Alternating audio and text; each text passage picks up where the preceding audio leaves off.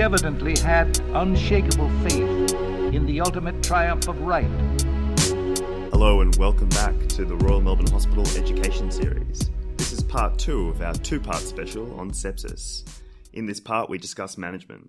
We're joined by infectious diseases extraordinaire, Associate Professor Karen Thursky, and ICU wonderkid, Dr. James Anstey. Welcome back to the two of you. Thank you. Thank you. Karen, I want to start with you and I want to start talking about antibiotics. What do you think stops patients getting antibiotics in a timely fashion? We've done a lot of work on this actually, and part of the way we looked at it was actually to map the flow of the patient through the hospital, either through outpatients or, in our case at Peter Mac, through the medical day unit or chemotherapy day unit or in hospitals with EDs, what actually happens. And so one can imagine that there are many structural and process things that will impact on that patient getting that first dose of intravenous antibiotics. Obviously, the first thing is that there needs to be recognition that the patient actually has got sepsis in the first place. And I think we discussed that very well in the last podcast about why that will lead to definite delays. The second thing is that the patient needs to have a cannula in, and that may well be reasonably obvious in the inpatient area where there are residents around, but often after hours there are competing priorities and they may not prioritise that patient may need to be cannulated, and then it falls to other people, and in particular it may well be the MET team, but we should actually be upskilling nursing staff around the hospital, and in the case of haematology patients in particular, upskilling nurses in the ED to be able to access their central lines, which has often been a known barrier. The other thing which I think has become increasingly important in recognising this so-called cryptic shock where they're normotensive but hypoperfused are some of the limitations of the current emergency department triage categorisation. So we have Cat 1, 2, 3, 4, etc. And to be a Cat 2 where you're seen and assessed within 10 minutes, you actually need to meet particular criteria, and that criteria is that they need to be hypotensive. So one can imagine that if the patient's perhaps normotensive, they may be categorised as Category 3. It is almost impossible for that patient to be assessed and have their IV antibiotics within 30 or even 60 minutes. Then there are practices which are very common, and that is the competing priorities of all those people that need to care for the patient. So while we know that the clinicians understand that time to first dose is very important, is quite a common process that the patient's written it up on the chart and off they go for their chest x-ray in the middle of it, or someone decides that no, they have to get a urine test before the antibiotics. In the literature, really, the main test that needs to be done for microbiology is a blood culture, and that's the first priority. Other tests like chest x-rays, urine, faecal swabs, etc. can be done after that first dose of antibiotic. On the flip side, can I ask, when can you safely not give antibiotics in a patient with fever and suspected sepsis? It comes back to your clinical assessment and your clinical acumen about how likely that you think that the patient's going to deteriorate quickly, and we covered that last time. So there are some patients, particularly immunocompromised patients and neutropenic patients, where really one would tend to err on the side of caution rather than actually delay. I might add that occasionally in intensive care we have patients who have what might be considered in another circumstance to be a fever with a very septic response, but they might have another good explanation for it, such as severe pancreatitis or burns. And those patients, we, depending exactly on how they were going on and their stability, we might just watch them. But that's in a very different setting from the ward, obviously. Back onto antibiotics now. I was always told that flucloxacillin and gentamicin are the mainstays of management in the patient with septic shock. Firstly, what is the role of gentamicin in this ototoxic-fearing world, Karen? Interestingly, gentamicin and the aminoglycosides play quite an important role, actually, because we know that where we see emerging resistance, particularly with antibiotics like ceftriaxone, in our extended spectrum beta-lactamases and some of our other pathogens, these are often remain aminoglycoside susceptible. But the key thing, and I try and make my point when I talk about antibiotics, one needs to understand how an antibiotic works so that we can give the best antibiotic. Aminoglycosides are very important because of their peak concentration, their post-antibiotic killing effect, and they are very important in that rapid killing of the bacteria in the bloodstream when they're given. They can be given as a stat dose. It's interesting also when you educate medical and nursing staff about which antibiotics to give and when, because of the attributable mortality with gram-negative pathogens, particularly Klebsiella, which I talked about last time, it is very important to administer the antibiotic with good gram-negative activity first. We do see, obviously, the use of piperacillin tazobactam increasing nationally in Australia. It is, at least in our National Antimicrobial Prescribing Survey, one of the top 3 most commonly prescribed antibiotics, and in particular, I think Royal Melbourne, it is the most common antibiotic prescribed now, so Andrew Brett is correct in his observations.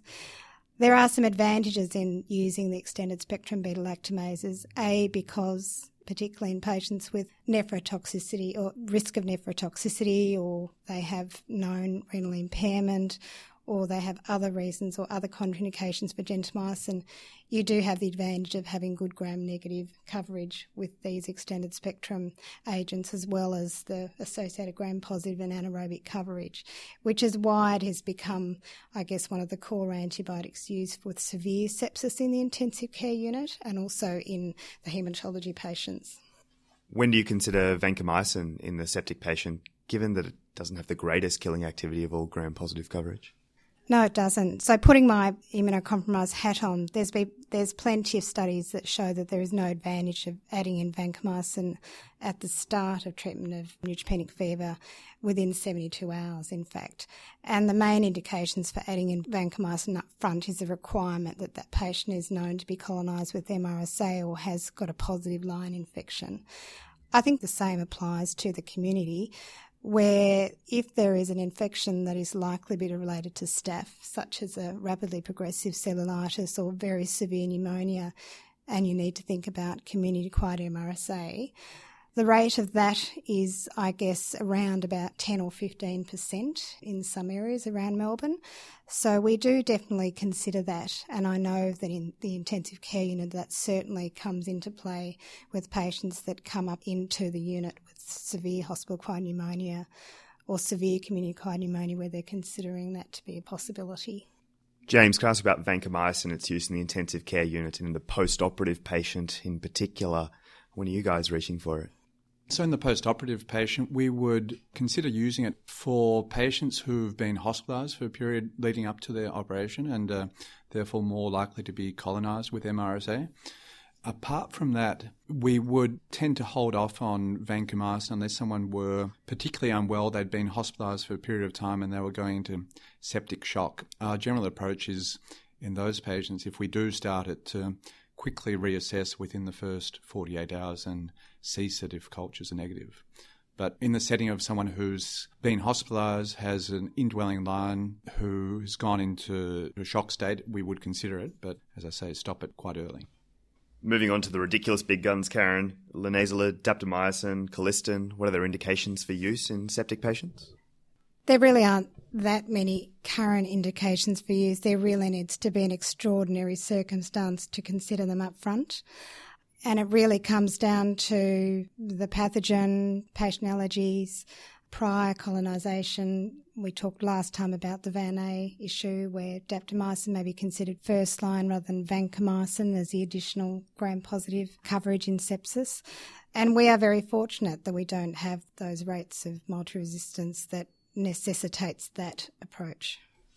Putting your antimicrobial stewardship hat on for a second there, Karen, are we going to see more resistance then, given that we do bandy around piperacillin and tazobactam so often?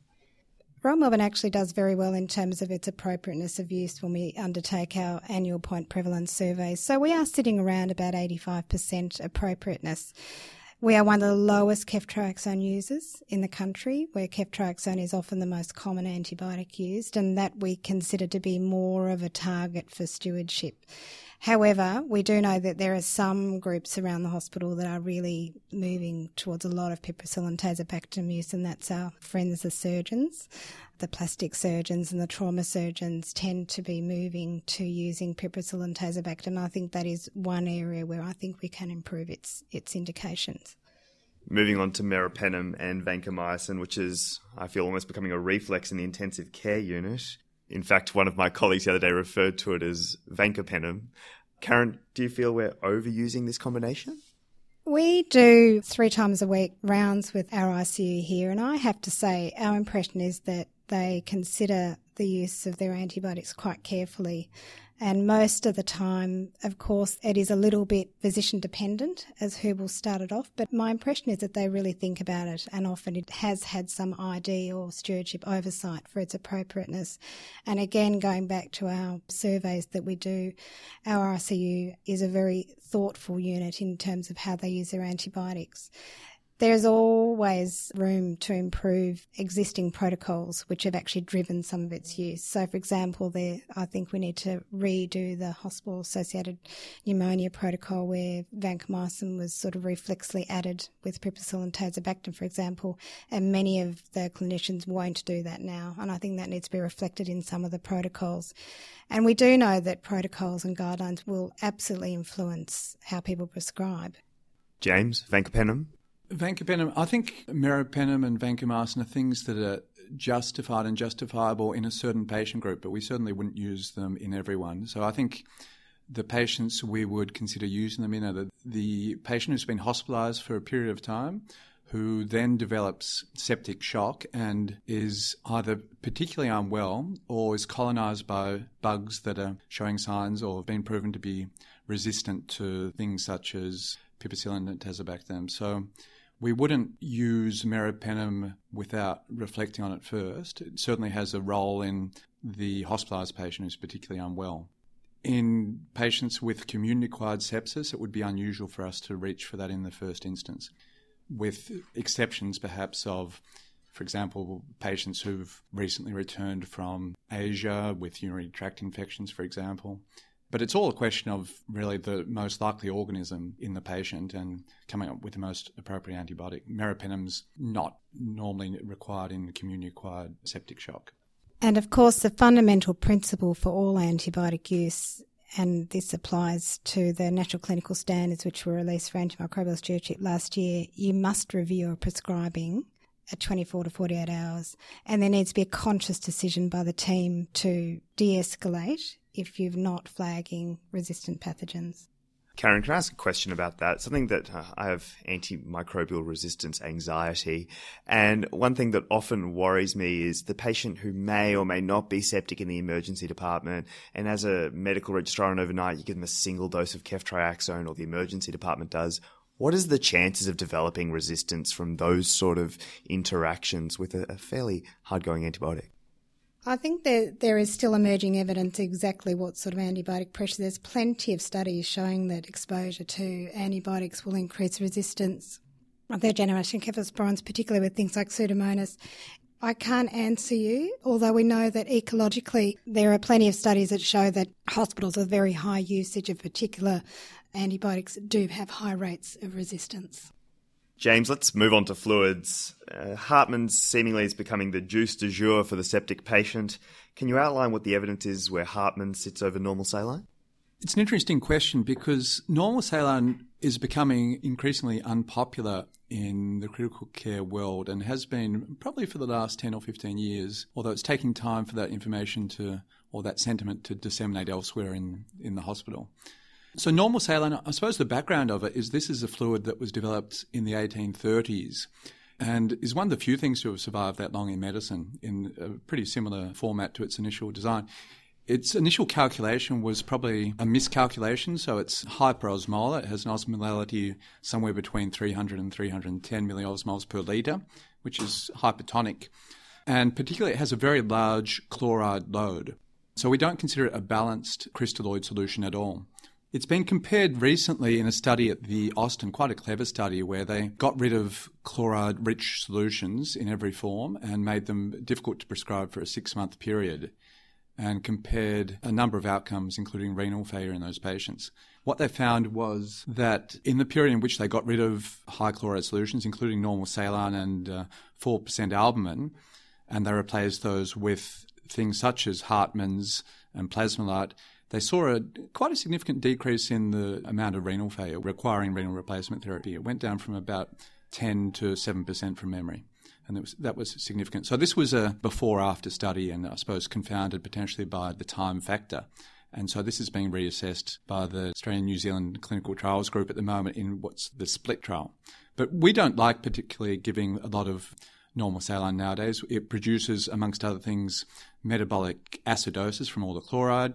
It may be associated with more renal failure, but that needs to be proven conclusively. And Hartmann's is attractive apart from being a balanced solution in the fact that it contains all that lactate. And lactate's probably quite a good fuel for the stressed organism. We know that patients with a septic myocardial depression who are given lactate, that lactate is a beautiful fuel for the heart that's not performing well. So there's some physiological sense as well, I think, in using Hartmann's rather than normal saline as a resuscitation fluid. The other option, of course, is Plasmodite, which is taking off a little bit, which doesn't actually have lactate in it, that has acetate and gluconate as the other anions. Karen, in the sepsis pathway, what fluid is recommended for patients as initial resuscitation? So for all the reasons outlined very well by James, we have the Hartmann's actually. And in fact, at Peter Mac, we replaced all resuscitation trolleys with Hartmann's rather than normal saline now. Indications for not using Hartmann's, James? Look, some intensivists have looked closely at the results from the SAFE study, which was the big study looking at normal saline versus albumin, 4% albumin as a resuscitation fluid, a big study done in Australian ICUs some years ago now. And the subgroup of patients with septic shock who were given 4% albumin as their resuscitation fluid actually seemed to do slightly better than those given normal saline. So some intensivists do like using 4% albumin as a resuscitation fluid, particularly in the first day. That might be one indication where you could consider using it. But personally, I do like Hartmann's. When would you still reach for normal saline? Potentially the patient who's had a lot of vomiting before coming in and had a metabolic alkalosis on arrival, we might consider it. In head-injured patients, in patients in whom we don't want their sodium going south, Hartmann's has a sodium that's close to 140. Normal saline has a sodium of 150 or 153, depending on the formulation. So you might be able to justify giving saline in the head-injured patient. We certainly wouldn't use Albumex in those ones, in the head-injured patient, because it probably is associated with worse cognitive outcomes. When are you personally reaching for the concentrated albumin? Concentrated albumin, so 20%. I would use that occasionally in patients in whom I don't want to give large amounts of volume. It may be a solution in those patients, for example, with a lot of peripheral edema. But whether it actually is a cost-effective and sensible solution to that problem, I'm not sure. A lot of these patients have leaky capillaries, and we give them Albumex hoping that that albumin is going to remain intravascularly. In fact, it may not last that much longer. I want to share with the audience that great conversation we were having off-air about over-resuscitation with fluids and renal impairment. Karen, do you want to comment on that and the sepsis pathway in terms of, do we over-resuscitate with fluids? In our workup leading to what we should do in the sepsis pathway, we looked at international guidelines. The Surviving Sepsis Campaign actually advocates 30 mils per kilogram. This was roundly considered too high to be given at a ward level. So we've taken a fairly cautious approach in terms of what we're using in our pathway. We've taken a weight-based approach to that, where we sort of start off with 1 litre, 1.5 or 2 litres based on weight. It comes out around 20 mils per kilo or just under, but really making sure that people are aware that if they're not improving with regards to their hemodynamic status, that they're referred to ICU early for vasopressors, which is a real issue. James, are we then using vasopressors too late? Personally, I do think that, as Karen just said, if patients are not responding to a litre or so of fluid resuscitation within the first few hours, they should be referred to us at least for consideration. The question is then whether we would put them on vasopressors and take them to ICU, and that decision depends very much on how they're going, their hemodynamic instability or not, and whether their lactate is starting to improve, whether they're still making urine or not. These are all the considerations. I think giving lots and lots of fluid over the first day or so, although it's an attractive way in the short term of improving the blood pressure, as we were saying before, the treatment for vasodilatation or vasoplegia is really an amount of fluid, but then vasopressors.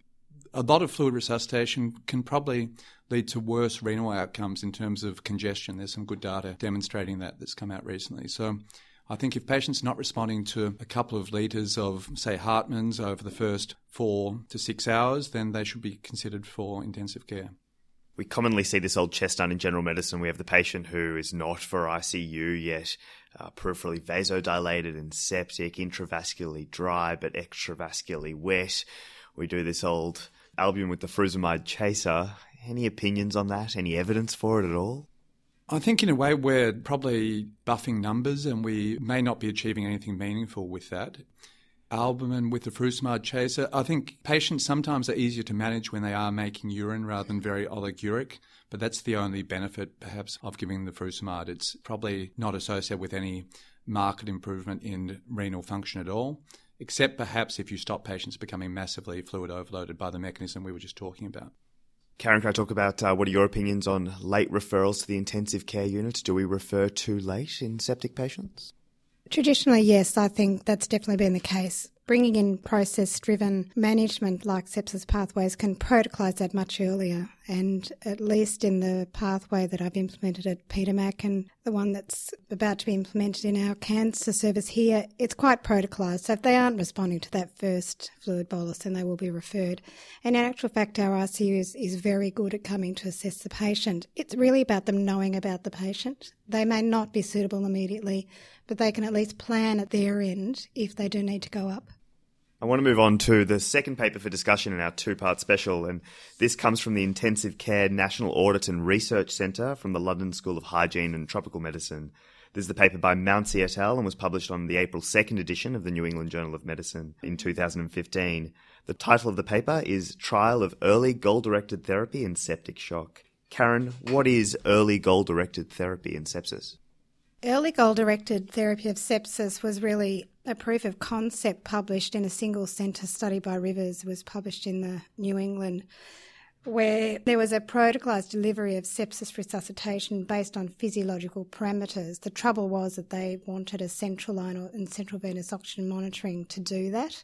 So while the idea was to tightly control the elements of sepsis resuscitation in that way, this study, and there have been a couple of other studies looking at the same thing, have attempted to validate whether you need that amount of tight physiological assessment during that early 6 hours. And I guess this paper, which was implemented as a randomised study across the UK, really showed that using good sepsis resuscitation via clinical guidelines probably had similar outcomes or same outcomes as to using early goal-directed therapy. There are a couple of important points to make. Patients were randomised after their first dose of antibiotics, so every patient had already had their first dose of antibiotics, so I think that's important in terms of what we know about early antibiotic therapy and outcomes. And the other important thing to note, I guess, was really looking at 90-day mortality and even the health economics of the two approaches, where there was no benefit of having a more rigorous approach in the first 6 hours. But James might want to comment more on. So I think the elements of early resuscitation with adequate antibiotics, so correct or most appropriate antibiotics given early and a certain amount of volume resuscitation given early, those elements have become pretty well ingrained in treatment algorithms. And what these studies were looking at was, as Karen was saying, the question of whether guiding resuscitation using a central venous oxygen saturation actually added anything to the process. So that's what this study looked at, in addition to the two others that have been published within the last 12 months as well. So this is the English version. There was an American version called Prowess, led by Derek Angus, an important American intensivist, and then the ARISE trial in Australia. And they all looked at the same question: should we resuscitate patients with a central venous line, continuously measuring central venous oxygen saturations and pushing them up if they're not coming up with fluids and antibiotics within a short space of time? Now, to do this, you need to understand a little bit about what a central venous oxygen saturation actually means. So a normal number is probably around the 65 to 70% saturation of oxygen. That's the oxygen returning to your right heart after it's been around the circulation. So if, for example, you were to go running down the street and we measure that number would go down to 65, maybe 40, 35% if you really pushed yourself, because you're consuming a lot more oxygen. So it's a question of how much is left in the circulation when blood returns to your right heart. Now, one of the problems with this as a number is patients can be extremely unwell with septic shock and actually have an elevated mixed venous oxygen saturation. Some of the sickest patients I've seen with septic shock have had a number up to 80%. Using this as a marker or guide to resuscitation efforts probably is not that logical when you think about it. Why can that number be elevated or even normal in patients who are very unwell? Because there's a lot of shunting in their tissues of blood. The oxygen's not being taken up by tissues. So resuscitating to this as an endpoint probably, in retrospect, and this has been demonstrated by these studies, doesn't make a lot of physiological sense. It involves pushing patients harder, giving them dobutamine to make their heart pump harder if you haven't achieved that oxygen central venous saturation, and also giving them blood transfusions, which is potentially harmful as well. And this study looked not just at the outcomes, but the economic rationale for that, and they've proven that it's likely to be a little bit more expensive and of no benefit. So no great change ultimately to how we practice in the intensive care unit as a consequence of these 3 trials?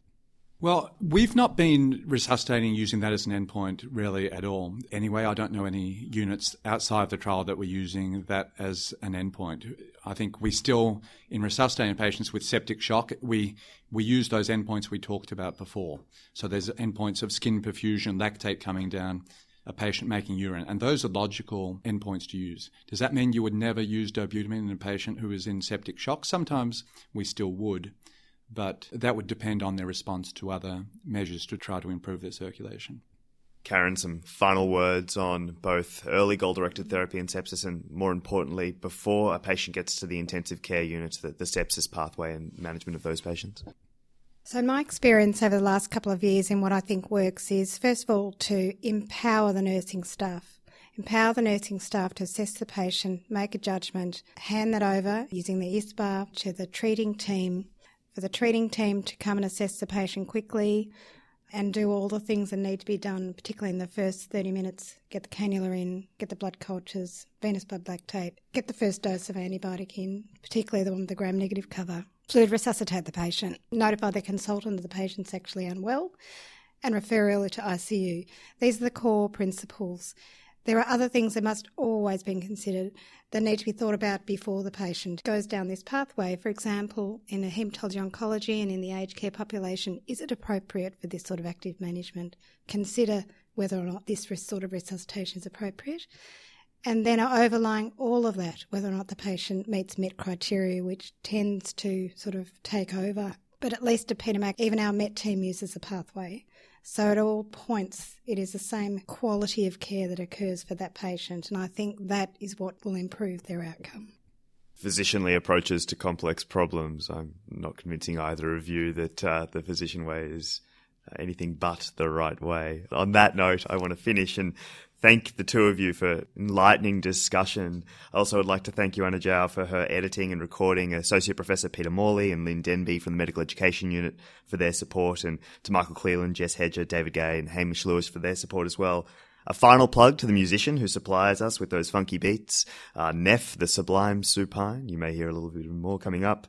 And coming up in our next podcast, we chat with Nersh about pneumonia, and don't miss Andrew Brett on the difficulties of C. diff. That's all for us. Thank you.